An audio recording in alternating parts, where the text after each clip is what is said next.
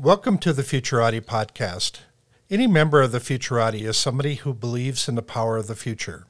We know there's a better world ahead, and we indeed have the power to make it so. In our podcast, we talk to the best minds in the world about the most urgent problems facing mankind today, and we hope you learn as much from them as we do. I'm Thomas Fry, a professional futurist and keynote speaker. And I'm Trent Fowler, a machine learning engineer and author. Thank you for joining us.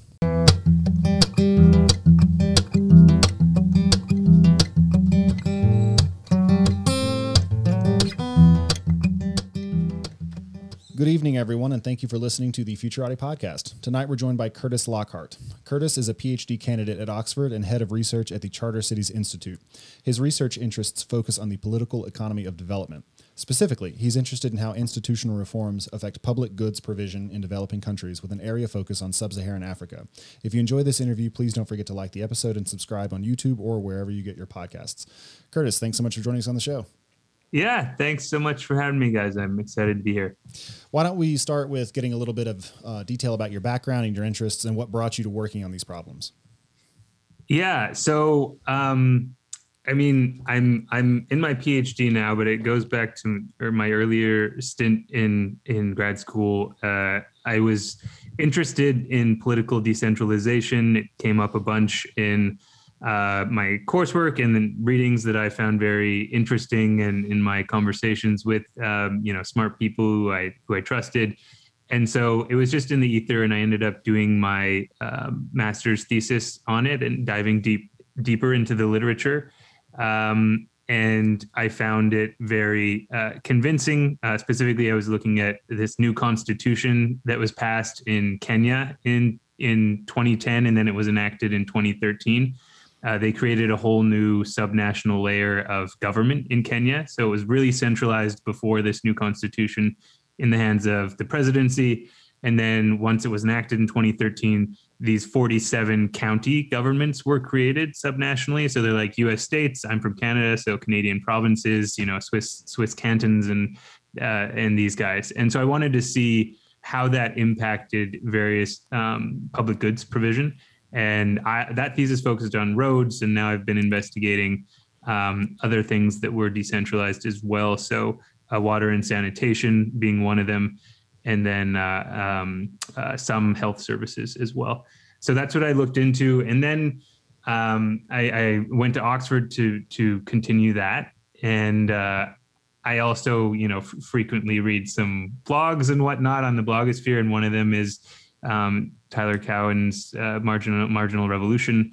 And this guy kept being posted. Back then it was called horrible name, the Center for Innovative Governance Research. I think it's what it was. I think so. The acronym is CIGAR. So we needed to change it. Yeah. Now we're CCI, which is better.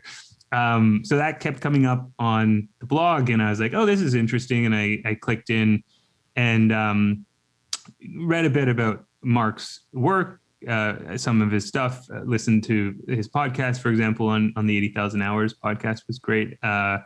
And basically what charter cities were to me in my kind of mental state at the time was just the logical end of political decentralization, right? I was studying this regime in Kenya that was super centralized. Political authority was super centralized in kind of this one person, or at least the office of the presidency. And a charter city was saying, like, at the other end of the spectrum is this other thing where political power can be very much devolved to the city level, the local level, and that can result in a lot better outcomes. And that had kind of been justified by by the research and readings that I had been doing at the time. So that is a long-winded answer to that question. Yeah. So do you have a secret goal of creating your own charter city? Is that what you're looking for? Well, it's not so. I wouldn't call it secret. That lends a sinister undertone to the thing. It's pretty out in the open. So we have a few projects on the go.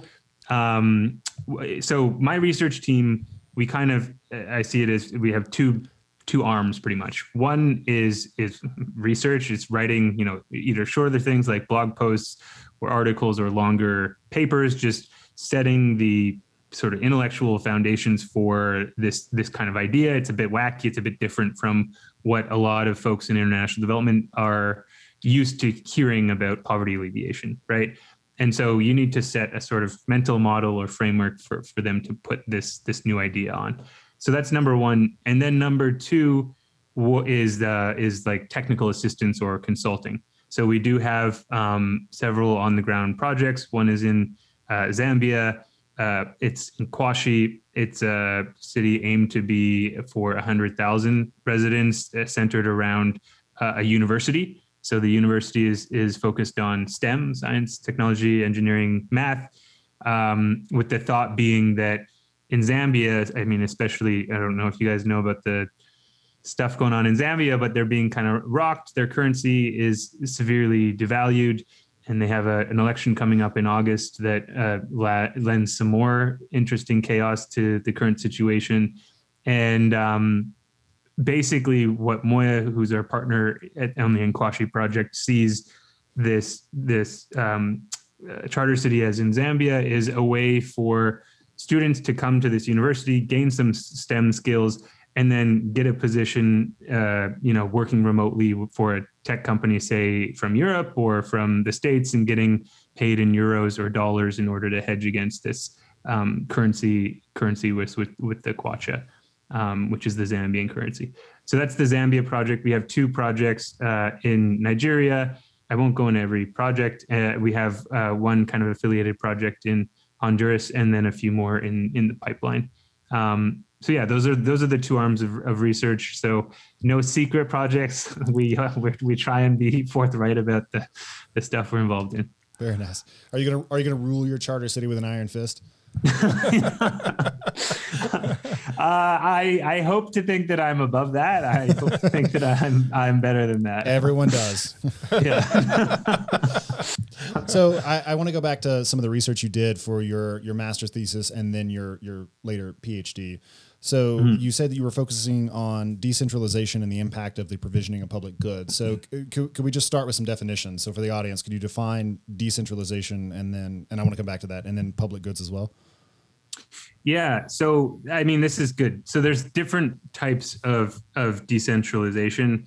One, so it's from I'll go from weakest to strongest. One is delegation, which is just kind of, you have the folks at the center in the central government kind of just delegating authority to another central bureaucrat, but they're just located in the local area, right? So they just delegate things. Another is deconcentration. So you have the central government. They literally set up a branch of a central bureaucracy in a local area, and that branch is there, but it's still reporting upwards to the national government, right? So you have delegation, deconcentration, and then the biggest or strongest version of decentralization is called devolution, and that's where you actually, like Kenya did, create this whole new subnational layer of government that is kind of democratically elected, and therefore the officials that are put in place that are elected by that local area are accountable downwards. They're not answering up to the guys at the center anymore. They are accountable downwards to the folks locally. So then are those people that live there, are they citizens of the charter city then? They're not citizens of the country? Oh, well, he's just talking about decentralization as a concept, not specifically charter cities just yet. Yeah. Okay. Yeah. So I want to separate the two concepts. So charter cities is a form of decentralization that they'll require the host country to devolve a lot of authority down to the city level. In fact, we advocate for as much authority as the host country is willing to give, minus criminal law, constitutional law, and international treaties.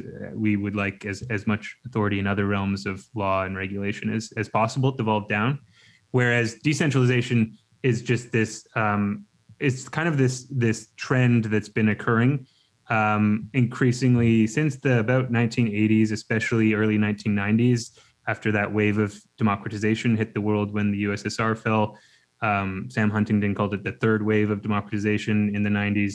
And when they democratized, a lot of countries also decentralized, right? And so they are two separate, distinct things. And decentralization can either be implemented weakly with delegation and deconcentration, or strongly, like Kenya did for most things. It gets complicated, but for most things, with devolution. Yeah. How do you assess the amount of decentralization that's occurred? Is there an agreed upon metric for measuring that and tracking it over time? No. The short answer is no. And this is why I'm not done my PhD yet. Right. Because this stuff is very tricky to, first of all, you have to kind of come up with a categorization or typology, right? To like make some definitions like we just did. And then you have to actually find the data, right? And so where I concentrate my research in is sub-Saharan Africa, a lot of the data, especially at the local level, is very, very poor. Right. And so you have to do a lot of searching. So short answer to your question is no, there's not a sort of standardized way to track the degree of devolution over time.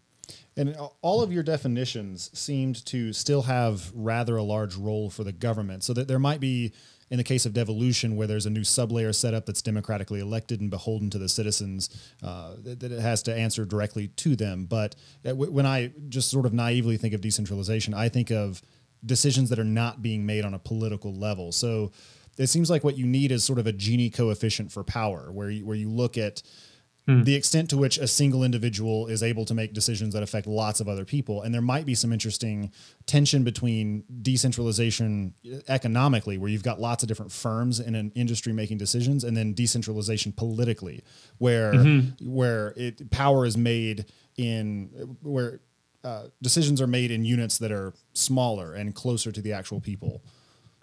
Absolutely. So, I mean, you're right on the money to bring in the private sector into this, because privatization could be lumped in could be lumped into this spectrum. That's how I think about it. Yeah. Yes, I kept it political because that's kind of that's what my research focuses on. Is I'm getting a PhD in political science, right. So it has to focus on that. But privatization can definitely be lumped in, and so.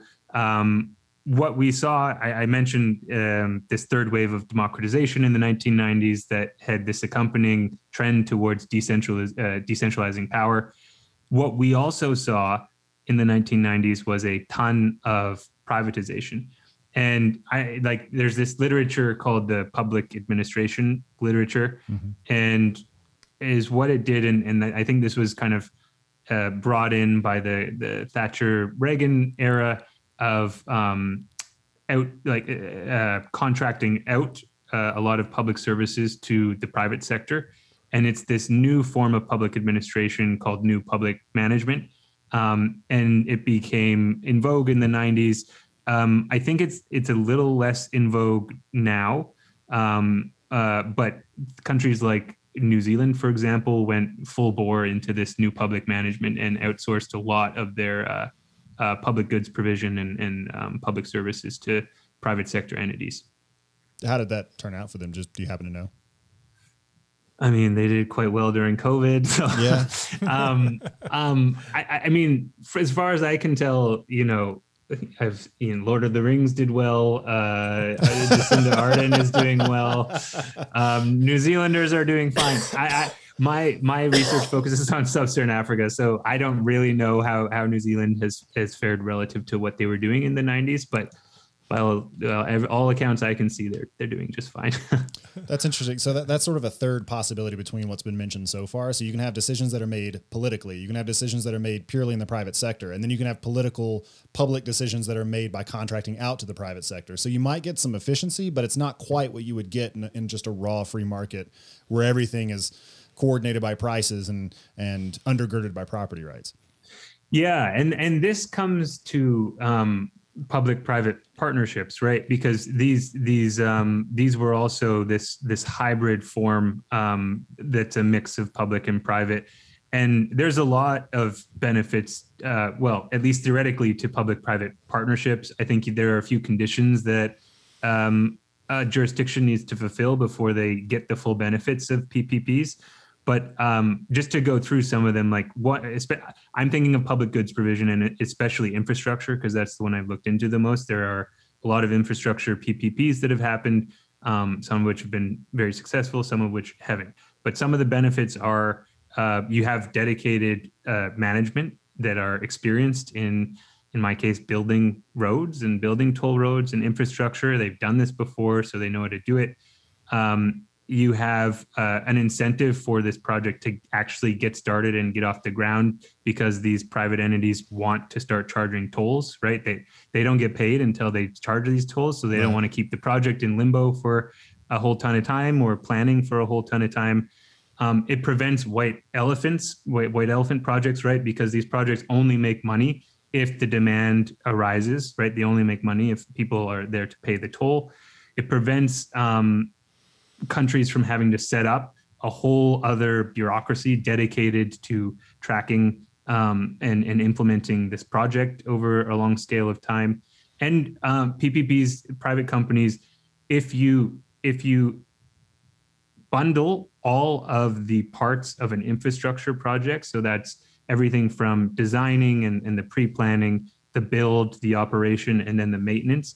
If you bundle all of that, the whole life cycle of the project together, then maintenance decisions that affect maintenance costs will be incorporated into design decisions at the beginning. Whereas if you separate those things and segment them, and you have a different designer than the person or entity who's going to maintain it, the designer has no incentive to think about the maintenance guy, right? That's their problem. The incentives are wrong, and there's no incentive to integrate all throughout the process. The life cycle of the project, exactly. So PPPs tend to, at least in theory, be better at the maintenance side as well. So those are some of the benefits of this hybrid form. And another article of my research has to do with public-private partnerships when it comes to infrastructure in Nigeria. And so I've looked into this a bit, and one of the things that I'm running up against is for PPPs, at least in infrastructure, to be effective,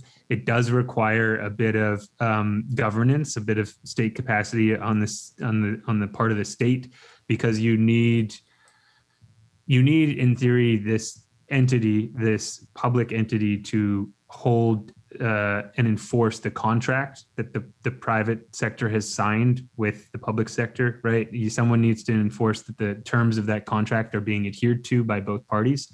And typically that's a PPP unit, which is a public run agency. And so there does need to be some semblance of state capacity in order to get these things right, especially for larger projects.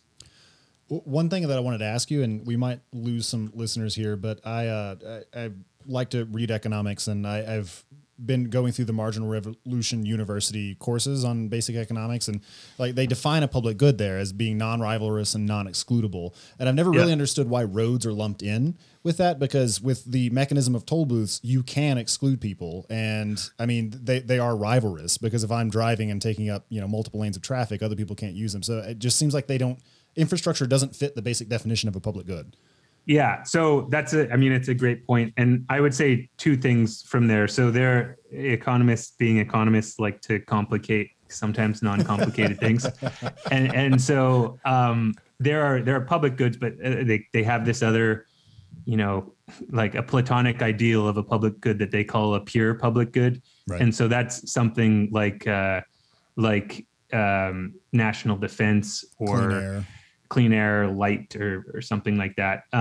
So you're very right that roads are not a pure public good, in that they are excludable and they are rivalrous, right? That you have congestion. But the other thing I would say too is that I think they were more of a public good in earlier decades, and especially earlier centuries. I guess, when did cars come about? In the early 1900s. Because the governments lacked kind of the technological capacity to very efficiently and low costly price these things if they were to offload it to the private sector. Whereas now, if you look at for example, there are a few cities that have incorporated congestion pricing. So Singapore, Stockholm, London, and I believe one more that I'm now forgetting. But if New York City is on the verge of it. Okay, well, I'll believe that when I see it. But for those three have it, and Singapore has had it since 1975. So I'll use Singapore as the example. They price roads not just like a flat fee. London does a flat fee. Singapore does a variable fee that depends on the type of vehicle. So bigger vehicles charged more. The time of day, so rush hour, charged more. The congestion in the area, right? The sensors. So it's called the ERP, the electronic road pricing. The sensors of the ERP sense how congested the particular road that the car is on and factor that into the variable price. And then there was one other factor that I'm now forgetting. But basically, Singapore's via technology has figured out how to turn roads from a public good into a private good. Essentially, They figured out how to price it very effectively and at low cost with this new technology that wasn't available to governments in the early 20th century. Does the state handle all the infrastructure projects in Singapore, or is that contracted out? I would imagine. I mean, so I know that Singapore is odd in that they are very pro-business, but I also know that their public housing is kind of odd around the world by public housing enthusiasts, because like something like 70 or 80%, a crazy proportion of their population lives in public housing. And so short answer is they're pretty private sector oriented, but then they have these certain sectors that are very dominated by the government. And that probably comes from Singapore's just geopolitical position as a tiny city state amidst, one of the key trading straits in Southeast Asia that huge, gargantuan superpowers like China and, rising Indonesia and Japan all care about. So the government has to come in certain strategic sectors, and I guess housing is one of them. It's really interesting. It's one of the things that motivates my interest in charter cities is just what can be accomplished when you're dealing with a political unit that's fairly small, and it becomes possible to internalize a lot of externalities and engage in the dynamic pricing you're discussing, and so build better infrastructure projects or incentivize better use of them. So I guess with that somewhat ham-fisted transition, let's get into the actual meat of the episode, which is charter cities. So you said that the Charter Cities Institute has these two main things that it's trying to do. You do consulting, and then you're also trying to lay the intellectual framework. So which one of those would you like to start getting into more? Do you mean like for this episode, or more like the CCI, or as an organization, which one do we want to start getting into more? Probably for this episode. Yeah. Okay. Maybe let's chat about best give the intellectual framework first, and then that gives everyone kind of something to frame the information around, and then we'll chat about specific projects if we get to it. Sounds good. Should I go for it? Yeah, please dive right in. Yeah. So I mean, just for definitions at the top. So charter cities, they are new cities with new rules. So by rules, we mean policies, we mean laws, we mean institutions. And so why do we care about the rules? Institutions, so say a lot of economists and public policy folks, are one of the, if not the key determinant of long-run economic growth. And invariably around the world, a lot of low-income countries have poor institutions. Just one example is the World Bank's Doing Business Index. If you look at Sub-Saharan African average, on average, it takes about 37% of per capita income for the average country just to register a business. And so, if that's the case, if you have that kind of stifled a business environment, you're not going to get a very dynamic entrepreneurial economy where, investment is eager to come in and invest in projects that it sees as fit.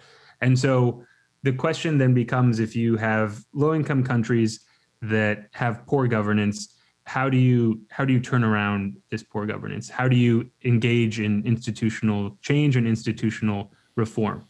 And so just to quantify this, how many charter cities are there in the world right now? Yeah, so by our kind of strict definition, I would say Shenzhen is a proto-charter city. I would say Hong Kong, Singapore, Dubai would be proto-charter cities.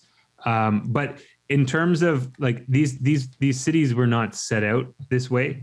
I talked about Platonic ideals before.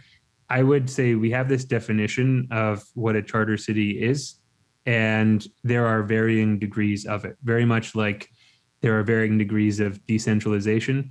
Some cities will be granted, a lot of autonomy, just like Shenzhen and Hong Kong were, and some will be granted less. And so there are varying degrees to which these cities would be considered by us as charter cities. So, but there's no pure charter cities by our definition. So does Saudi Arabia's NEOM project called The Line, does that fit into this?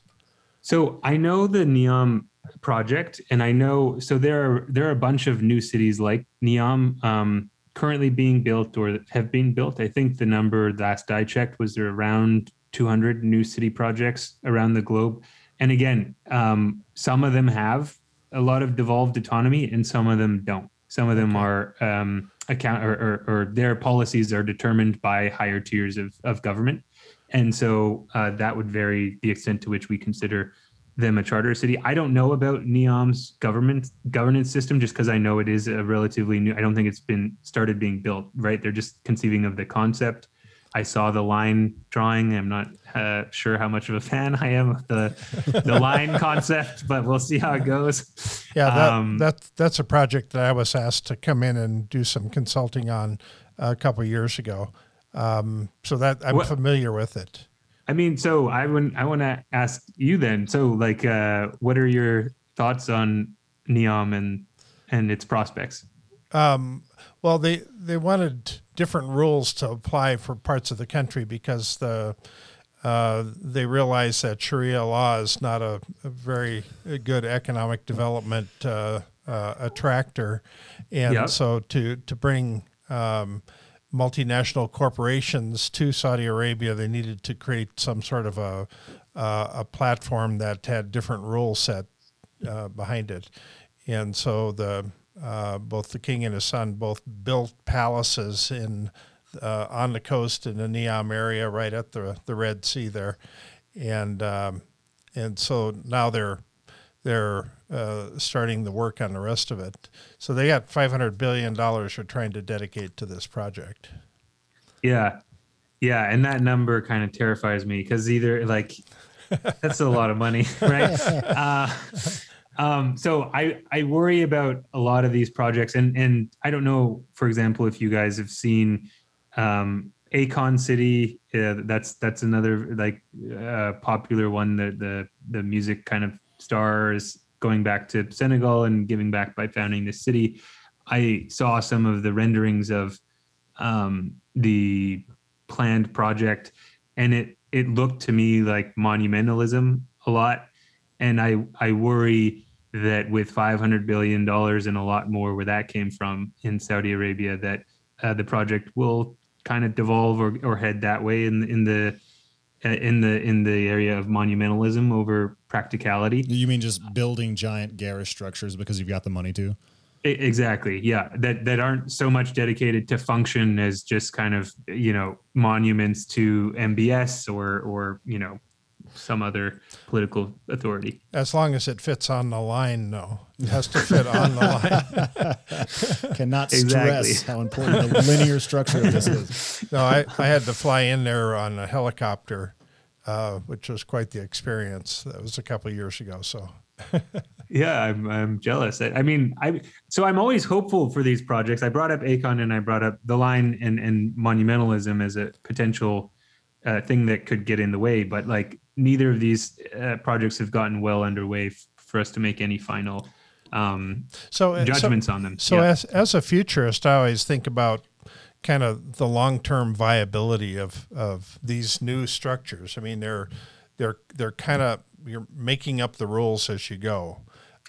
Nothing's carved into stone for over time. So what do these look like 100 years from now, 200 years from now?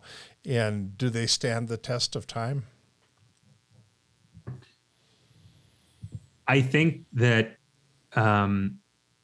if you go down the road of monumentalism, I don't think they will. I think that Shenzhen right now, it started off as I think it was 100 or 300,000 people spread out over, I believe it was 120 square kilometers, and it was basically a bunch of disparate fishing villages at the beginning in 1979, and then Deng Xiaoping engaged in this opening up and set up Shenzhen as one of the 4 original SEZs and liberalized these 4 SEZs. So the first land markets were formed, the first labor markets were formed, and they allowed foreign direct investment for the first time to enter into the country.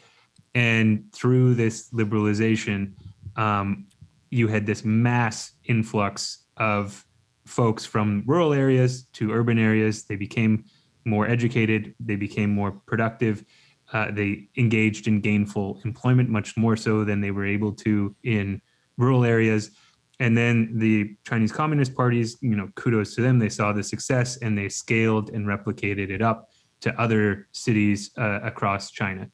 And now Shenzhen today is a city of, the metropolitan area is around 20 million. It's a huge metropolis, and it's it's called the Silicon Valley of hardware, I think. So it's one of the top manufacturing cities when it comes to hardware in the entire world. And so to me, like, if you've found a niche economically and you're able to adapt like Shenzhen is, because of the devolved authority they've gotten from the central level, that's the recipe for longevity, not, some statue of MBS that's made of stone or some sphinx, It'll be made of gold, I'm sure. Yeah. $500 billion you can spring for the gold statue. Yeah. So I mean, that's my you need a local adaptation and an economic niche in order for longevity to be in the cards. So I think we started that tangent when you were talking about institutions and the role that they play in charter cities. Yes. So institutions good. A lot of low-income countries, institutions are bad. How do you change that status quo? And this problem was kind of chatted about by an economist named Mancur Olson, who wrote about the logic of collective action. Right. And when do you get a collective action problem? It's when there are concentrated benefits and dispersed costs. So what does that mean? I'll kind of explain. The common example is sugar tariffs in the US. I'm Canadian, so forgive me. I think it's Florida that has the bunch of sugar farmers, and these sugar farmers gain a ton from this sugar tariff being implemented, right? I think, let's say each gets $1 million a year from this sugar tariff. So they're super energized and incentivized to organize for this sugar tariff to stay in place, despite it being on the whole net bad for society. Right. Flip the coin to the consumer side. You and me, we go to the store, we maybe buy sugar like once every 6 months or once a year. And because of this tariff, it's like 15 cents or 20 cents extra. We're not getting all jazzed up and going to lobby our government to change this oppressive 15-cent tariff, right? It's the concentrated benefits to the farmers that get them jazzed up to organize to keep the tariff in place, whereas we're content with just kind of suffering the loss of the 15 cents, despite, again, it being net negative. I say this because you can make an analogous argument when it comes to institutional change, because you have political elites in a lot of these countries who benefit from the current institutions, despite them being suboptimal, right? Despite them being crappy institutions that are net bad for the country as a whole, they're going to fight to keep that in place so that their rents are continued. They continue to stream towards them, and conversely, the citizens on the whole, maybe they're disrupted, once a month or something like that for a petty bribe. They're not going to get all hyped up and organized most of the time. And so that's the problem that you have with institutional change. And so what are the solutions? We see it at the Charter Cities Institute as localizing the problem, right? National level institutional reforms, you bump up against all of these elites, these special interests that stymie reform. So you localize the problem and you undercut all of those, or at least get rid of all those special interests that you bump up against. And then another way to do that too, in addition to localizing, is you set up these new jurisdictions, these new cities on greenfield land, so sparsely populated land. And because there are very few people there, there's very few kind of special interests, elite interests that you're bumping up against and jeopardizing. And so you're able to get a lot deeper institutional reforms than otherwise possible. And so that's what we see charter cities as a mechanism to do. I think it might be worth exploring this relationship between institutions and long-term prosperity, and then I promise after that we'll get to specific charter city stuff. But like, why is it that institutions are so important to a country's well-being? Yeah, so it's important to institutions. Like Douglas North was the big institutional economist, and institutions are both formal, so codified laws, and informal practices, customs, beliefs. And they're so important because they structure, both formal and informal institutions structure all of our social and private interactions in everyday life. And by structuring all of those interactions, whether it's a formal rule like a law or an informal, taboo or something like don't spit in public, it's those structuring of our everyday interactions that provide us as individuals with incentives to either engage in good behavior or allow and permit bad behavior. And so that's why they're so important, because when you then aggregate up from the individual level to the societal level, and you have a rule set, an institutional set that nudges each individual on the margin towards good behavior and less permits bad behavior, then you're going to get better outcomes. And so that's, I guess, simplifying it a lot. That's why institutions, to me and to a lot of other economists, are the single greatest determinant of long-run economic growth. Yeah. So would your organization benefit or not benefit from an episode on Black Mirror about charter cities? So it would depend on the direction they took it, I think. Yeah, and just judging from the few episodes I've seen. So I watched that in the middle of COVID, and I was like, I can't watch this anymore. This is too depressing. This is like bumming me out, seriously. So I would assume that Black Mirror would take charter cities to some horrible dystopian end. So I would, while we would relish the name recognition, we might have some reputational damage to the idea. Yeah. So how does citizenship change, or does it at all, crossing the borders into a charter city? Yeah. So this would all, I mean, we're pretty agnostic as to, right. There can be public run charter cities. There can be public-private charter cities. There can be private charter cities. And we're pretty agnostic as to the form that ultimately comes about. We just really advocate for as much devolved authority as the city can get. We do push for a public-private partnership model, a PPP model. And when we talk about Romer's model versus ours. I'll get into it more. But to answer your question, there will be a negotiation phase about what the city charter actually entails, number one. And there will be a negotiation phase for enacting at the national level of that host country legislation that sets up the legal framework for these charter cities. And typically in both of them, those documents, those legal documents will delineate whether that charter city has been given the authority over something like immigration and visas and things like that. What we write in the handbook is that because we want free flowing both goods and people, free movement of both between the charter city and the host country, it's going to be most likely. Again, we're pretty agnostic about how this ends up, but we think it's going to be most likely that immigration will end up being a branch of the National Immigration Service that's deconcentrated to the charter city and set up there. And we advocate that then the city manager of the charter city appoints the head of the charter city's branch of the National Immigration Service that's there. That's what we recommend in the handbook based on our reading of the literature and chatting with new city projects on the ground. But again, there will be various forms of this that crop up as more and more cities get started.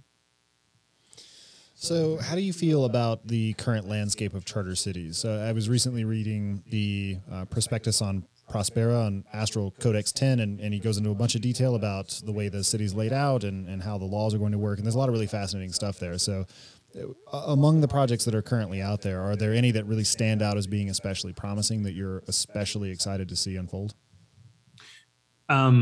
Yeah. So there are, I would say, two that we're affiliated with. And so on Prospera, you might ask about this, but I'll just bring it up now because you mentioned it. So one of the chief critiques of charter cities, and I mean, I think it's a fair critique. You know, I'm a researcher. When I read something that's fair, you know, I'll give you, it's fair. And one of them is that, and this is Sarah Moser is a geographer from McGill University. She works a lot on new city developments around the globe. Like I said, there's some 200 odd new city developments. And she writes about in a lot of her work how a lot of these new cities become kind of enclaves for the rich and are sort of bastions of inequality. And, you know, this is fair because like that's what a lot of these projects, you know, are. And I see, I place no value judgment on that, by the way, but CCI is dedicated. Our mission is to lift tens of millions of people out of poverty. And so we're focused on a sort of different model of charter cities that really focus on low income segments. And so I think Prospera has taken another route. They're focused on, it sounds like remote work and getting, I guess, more high income folks, digital nomads to come in, and they have this beautiful tropical island on Roatan in Honduras. They have a low tax rates and all that stuff, and they can come there and have a glorious time in the tropics. And so that's kind of this higher income model. Again, it's fine. They're experimenting with different rules. That experimentation is good. People learn from that experimentation. You can see sort of what works and what doesn't. As you said, they have some like really interesting stuff on the books that Scott Alexander wrote about. It's just not, you know, given our mission and the fact we're a nonprofit, it's not the model that we're super interested in. We want kind of the low income segment to be the front and center. Well, let's talk a little bit about that then. What's the model that you specifically advocate for, and how is it that you think that will lift all these people out of poverty? Yeah, so so our model is, like I said, a public-private partnership model, And this differentiates it from Paul Romer's model. You guys he had this famous TED Talk back in 2009, where he first, I don't want to say introduced, because charter cities as a concept actually has a very long history, but he, I guess, reintroduced it to the world. And the way he conceived of it was charter cities would be established in these host countries, and then these host countries would get this foreign guarantor country to come in and rule these jurisdictions. So it'd be like, for example, Honduras. Canada would come into Honduras and rule a particular delimited geographic area within like Honduras Canada with franchise.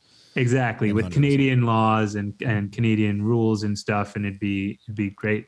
Obviously, I think for some pretty apparent reasons that smacked some folks of white savior syndrome. these guys in like Western capitals coming in and saving the day, and smacked others of neocolonialism. Like, we've done this before. I don't want to go into that too much, but basically it became politically unfeasible, and I would say even undesirable from a legitimacy point of view. And Paul Romer tried this model in Honduras. It didn't really. He left the project. This was, I believe, in 2012 or 2013. There was a constitutional crisis, and then they had the law got struck down by the Constitutional Court. They had to rejig the law. They passed this new ZETI legislation, and then it took another 8 years for ZETIs to actually form. So Prospera is, I think, the first one, and then we have an affiliated project called Ciudad Morazan. That's another one.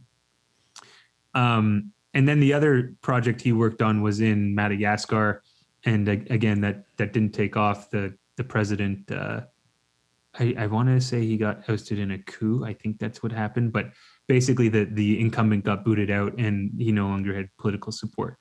And so this is all to say that he got the conversation started again. So kudos to Romer for that. But I think the model that he proposed was slightly off. So we proposed instead a public-private partnership model. So that's kind of the host country being the public entity, partnering with a ideally local urban developer, real estate developer from the private sector.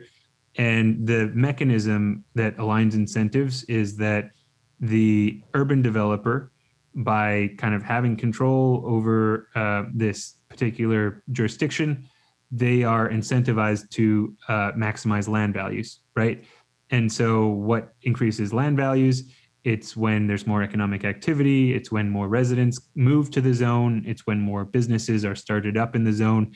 And so, if their incentive is to maximize land values, then that's what should be the incentive of all governments, right? That spurring economic activity should be the be all end all of these governments. And so we think that aligns incentives better. And I think I explained that well enough. It's the private developers' incentives are aligned because they are incented to maximize land values, and by doing so, they maximize their profits, and at the same time as increase economic activity in the jurisdiction. And so we think that's a more desirable, feasible, and tenable alternative to Romer's model. So one of the big shifts globally is that most of the countries in the world have stopped having kids, and there's only 6 countries in the world that have over half of all the babies born in the world right now. And it's occurred to me that this being the case, that very likely we're going to see a much larger issue with refugees coming out of poor countries, moving around the world. Is there a way that charter cities can work with some of the refugee issues that are going on right now and solve some of the problems? I would say absolutely. in fact, this is good timing for this question. We have Alexander Betts, who is a professor at Oxford. He just came out with a book called The Wealth of Refugees, and he wrote a book with Paul Collier, who's an economist, called Refuge. I think that was in 2013 or 2014. Coming on our podcast, this is in 2 days, so I have some reading to do. But we also recently put out our own paper on this, how charter cities can help with refugee responses. And the main route for charter cities to help in this area, I think, is the statistic says that 78% of refugees are in a form of protracted displacement. That means they've been displaced from their homes for at least 5 years, typically over 5 years. And yet the UNHCR, which is the High Commission for Refugees, guys responsible for all these responses, they are still acting like these are short-term issues. That's why we still see refugee camps. And this is despite these folks being displaced for longer than 5 years. And so if we have almost 80% of refugees in this kind of protracted situation, there needs to be some thought towards long-term urban management, right? These are large agglomerations of people. When they become refugees, a lot of countries refuse to grant them the right to work, and yet they're then forced to be in this situation for 5+ years. It seems like an absurd Kafkaesque kind of catch-22 that these refugees are in, right? And so we see the solution as, again, letting this zone, this particular delimited jurisdiction that is, if it's an existing thing, it's a refugee camp.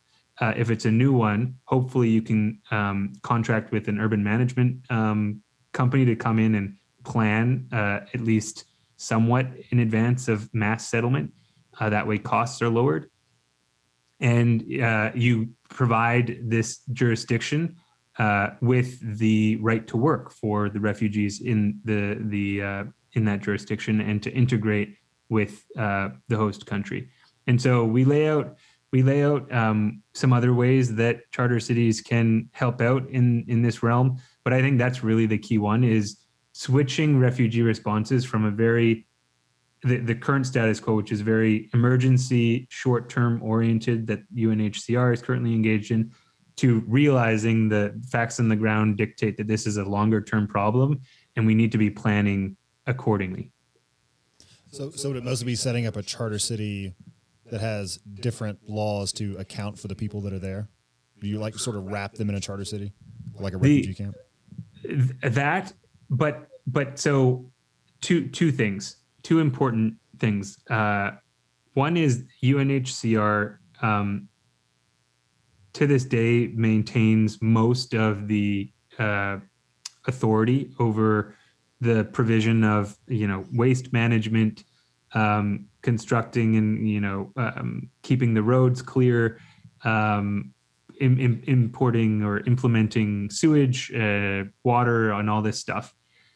They are not meant to do that. Right. They are a UN agency meant to and established to advocate on behalf of migrants and refugees.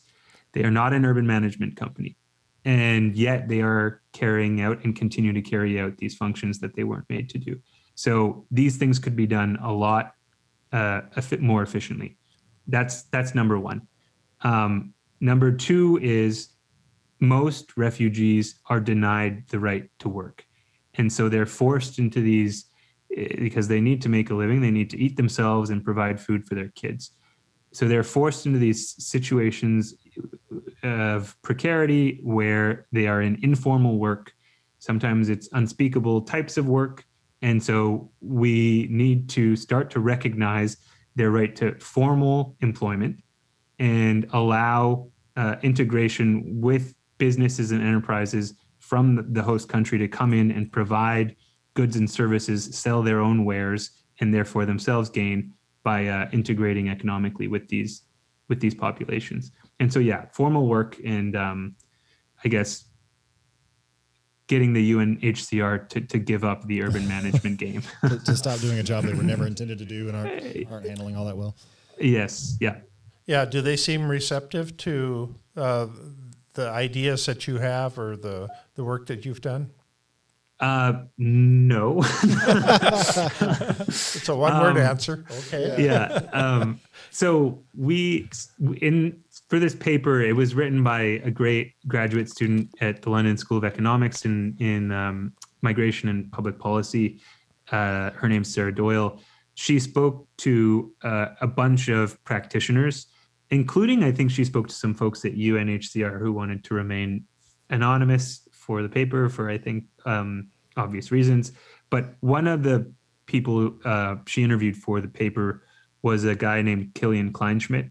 And he was basically declared, quote unquote, the mayor of Zaatari, which was one of the biggest refugee camps in Syria.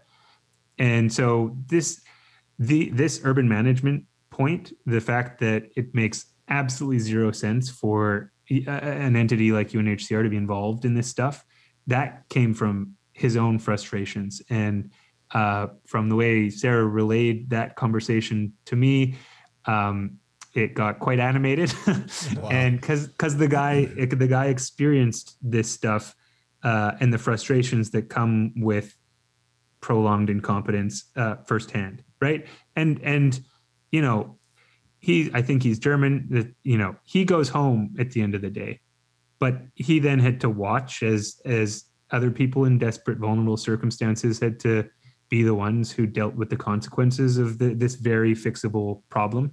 And so I think that that radicalized him a bit. And so he's advocating for a very, very similar idea called special development zones.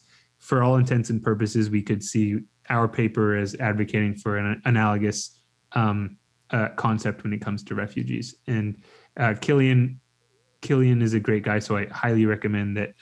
So most of the refugee camps in the world are in Turkey, aren't they? Or a large percentage of them? I am not sure about most in the world, but I know Turkey is definitely a hotspot, a haven, just because it's the kind of border between Europe and the Middle East and West Asia, right? Yeah. So, yeah. And their government really doesn't want to deal with the refugees, so they're there because they have nowhere else to go, and then the UN is providing money for them. Is that correct? Or some sort of sense in supplies or support or something? I'm not sure. I don't know as much about the Turkish context. I do know that, you know, they're far from the only kind of culprits in this realm. I know that, for example, we're writing a paper on the issues in Libya. And I know that there's this migrant route from Niger and northern Nigeria up through the Sahara to Libya. I know that a lot of those migrants don't make it or turn back or get forced into, you know, human trafficking situations. Some of them do make it and then make the precarious journey from the coast of Libya across the Mediterranean Sea. Again, some of them drown. And when they get there, Italy, a lot of the times, puts them back. Right. And so it's to say that, like, the whole of Europe is a lot of the culprit, but it's not just kind of one country or another.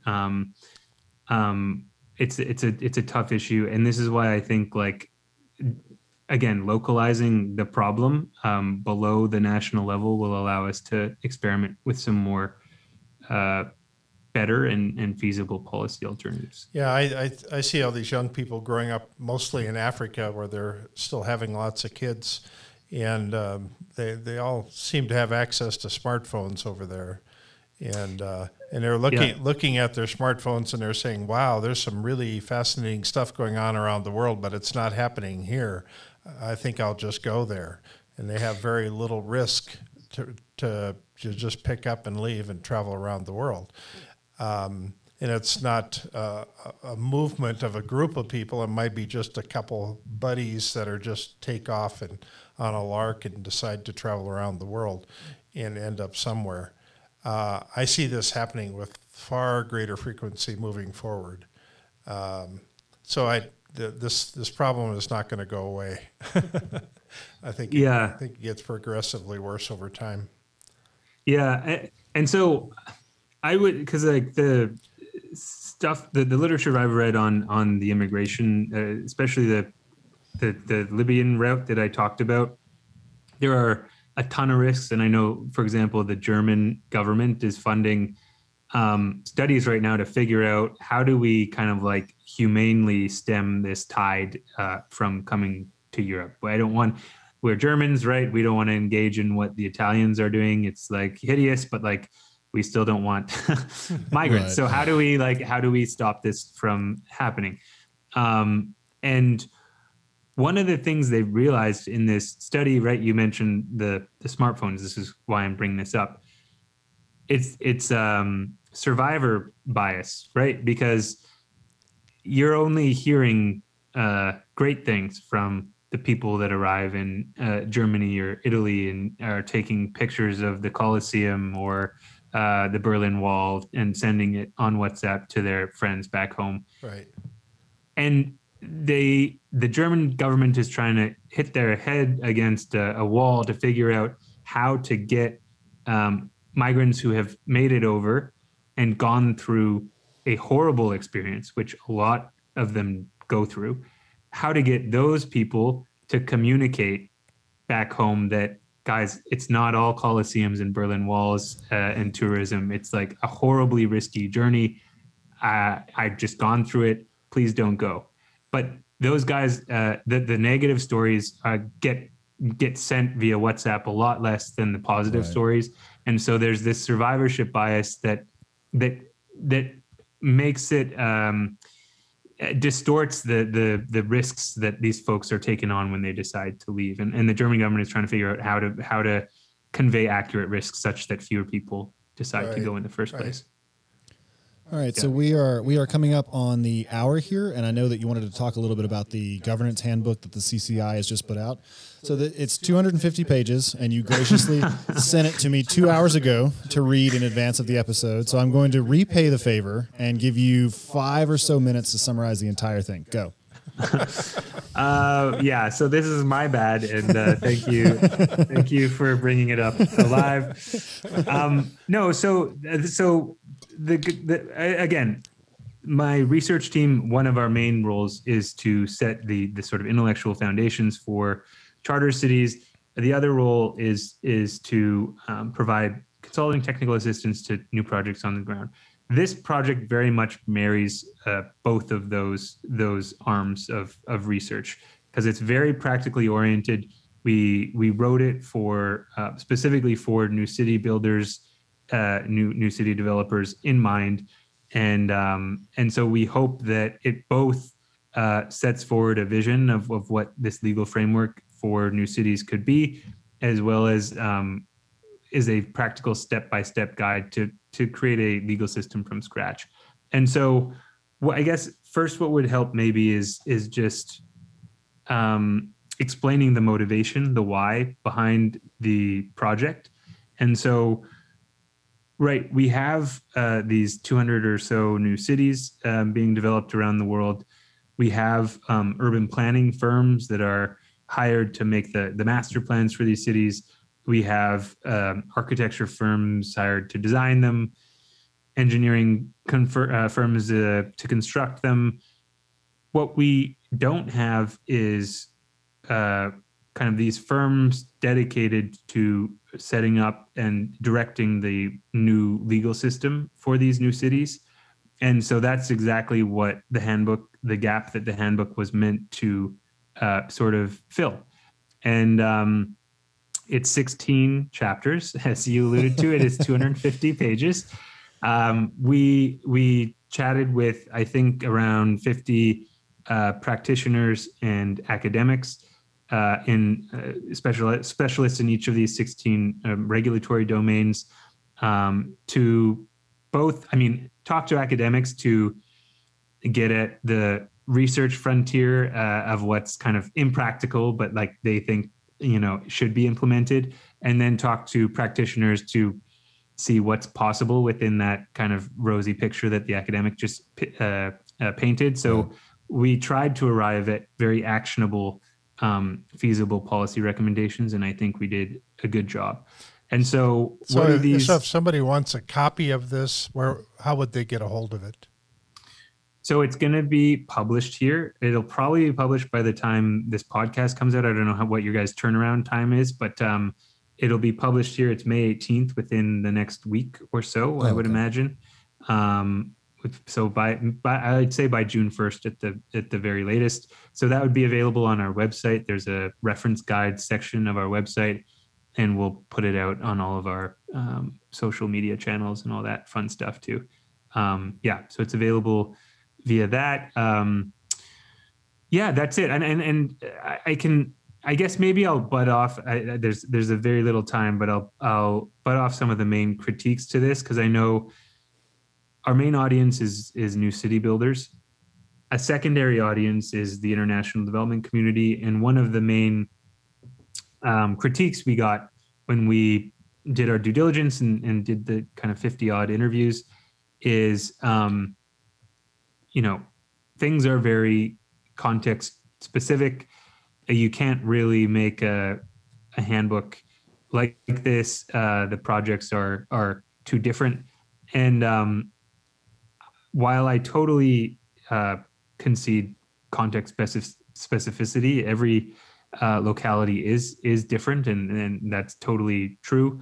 I do not concede that that should render you, that there are no principles at all, right? Exactly. Then it would be impossible to do anything. Exactly. That should not render you inactive. There are lessons from the past that we can learn, and these lessons can be brought together in a sort of collated, centralized document and communicated in a simple way. And so that's what this handbook tries to do. I think it's the first kind of comprehensive attempt at this, and I hope that new city builders find it useful. If you have further questions, new city builders, international development folks can reach out to me, Curtis at cci.city, and we can have a chat about it. Well, there you have it. How to start your own charter city in 5 easy steps. Yeah. 16 easy steps. 16 chapters, 250 pages. Right. Yes. Well, fantastic. Thanks so much for joining us. Yeah, this has been great, guys. Thanks so much. Yeah, this is great. Thanks. This podcast is a part of the C-Suite Radio Network. For more top business podcasts, visit c-suiteradio.com.